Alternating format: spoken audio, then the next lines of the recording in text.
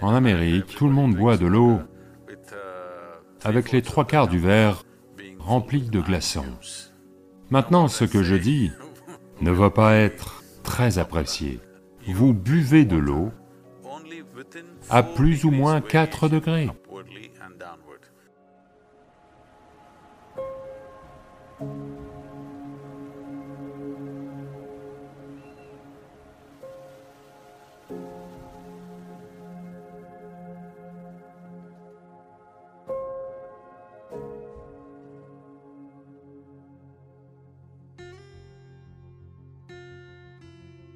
En Amérique, tout le monde boit de l'eau avec les 3/4 du verre rempli de glaçons.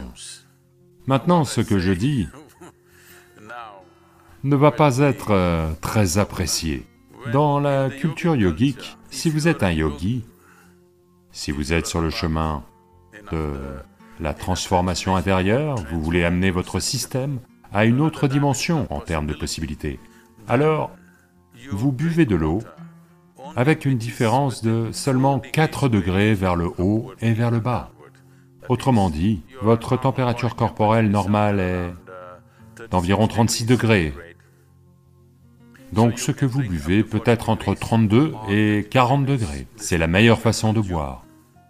Si vous êtes un étudiant, c'est-à-dire que vous voulez absorber des connaissances, vous ne cherchez pas à vous transformer, vous voulez juste vous imprégner de savoir. Alors ce que vous buvez doit être à plus ou moins 8 degrés. Donc ce que vous buvez doit être entre 28 et 44 degrés. Si vous êtes dans une situation de famille et que la transformation ou le savoir ne vous intéresse pas, vous voulez juste vous occuper de votre femme, de vos enfants et de votre mari, c'est tout ce qui compte pour vous, alors ce que vous buvez peut être à plus ou moins 12 degrés. Au-delà, ce n'est pas considéré comme étant propice à quiconque. Donc il est impopulaire de dire une telle chose, mais il est important que ce que vous consommiez soit suffisamment proche de votre température corporelle, pas trop éloigné de celle-ci, parce que ça va perturber la façon dont l'eau se comporte dans le système si l'on consomme de l'eau ou n'importe quelle substance dont la température est très éloignée de la température du corps. Je sais que ceux qui adorent les glaces vont me crier dessus maintenant. Je vous donne simplement les conditions idéales. Ceux d'entre vous qui veulent vivre dans la zone idéale, ou en être conscients, autant que possible, rester dans cette zone est une bonne chose. Si vous n'avez pas soif, si vous ne buvez pas d'eau, rien ne se passera, vous irez bien. Il n'y a qu'en Amérique que vous allez mourir si vous ne buvez pas d'eau. Les gens ne boivent comme ça nulle part ailleurs. Quand ils ont soif, ils boivent de l'eau, autrement ils vont bien, même dans un désert. Il n'y a qu'en Amérique, dans un climat froid, que tout le monde a une bouteille et sirote en permanence, parce que les machines du marketing les ont convaincus qu'ils doivent boire beaucoup d'eau. Une consommation excessive d'eau, surtout si elle a lieu par petites gorgées, le corps l'absorbe. Quand il l'absorbe, les niveaux de sodium, qui sont très finement régulés, vont baisser. Le reste du corps est également affecté, mais on ne le remarque pas forcément. Mais dans le cerveau, la baisse des niveaux de sodium va faire gonfler le cerveau.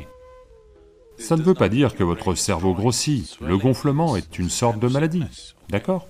Pas une expansion du cerveau. Il gonfle à cause d'un manque de sodium. Donc parce qu'il n'y a pas assez de sodium, plus d'eau entre dans le cerveau pour essayer de lui fournir le sodium nécessaire pour maintenir l'équilibre. Donc plus d'eau dans votre cerveau veut dire que vous pataugez. Des déséquilibres psychologiques vont se produire. Voyez, si vous buvez beaucoup d'eau, d'un coup, le corps va décider de la quantité à absorber et de la quantité à éliminer. Mais si vous sirotez toute la journée, le corps est comme trompé et a tendance à absorber plus d'eau qu'il ne le devrait. Mais disons que là maintenant vous buvez 2 litres d'eau. Toute l'eau n'entrera pas dans le système. Ce qui est nécessaire, il le prendra, le reste sera éliminé. Personne n'a besoin de boire de l'eau simplement parce que vous pensez que c'est une bonne chose. Quand vous avez soif, vous devez boire de l'eau, juste pour être sûr d'en boire assez. Buvez 10% de plus que ce dont vous avez réellement besoin, quelques verres de plus, juste pour vous assurer que vous n'en buvez pas moins. Vous avez un certain temps avant de pouvoir boire. Ce n'est pas une urgence. En même temps, lorsque vous avez besoin d'eau, si vous avez soif et que vous ne buvez pas, ça va endommager le système. Les dégâts au cœur sont immenses si l'eau nécessaire n'est pas disponible dans le système. Mais quand je parle d'eau, il ne s'agit pas seulement de l'eau à boire. Vous devez manger des aliments à haute teneur en eau. Si vous mangez un fruit, c'est presque 90% d'eau. Les légumes et autres contiennent plus de 70% d'eau. Lorsque vous consommez des aliments, leur teneur en eau devrait être au moins égale à la teneur en eau de votre propre corps.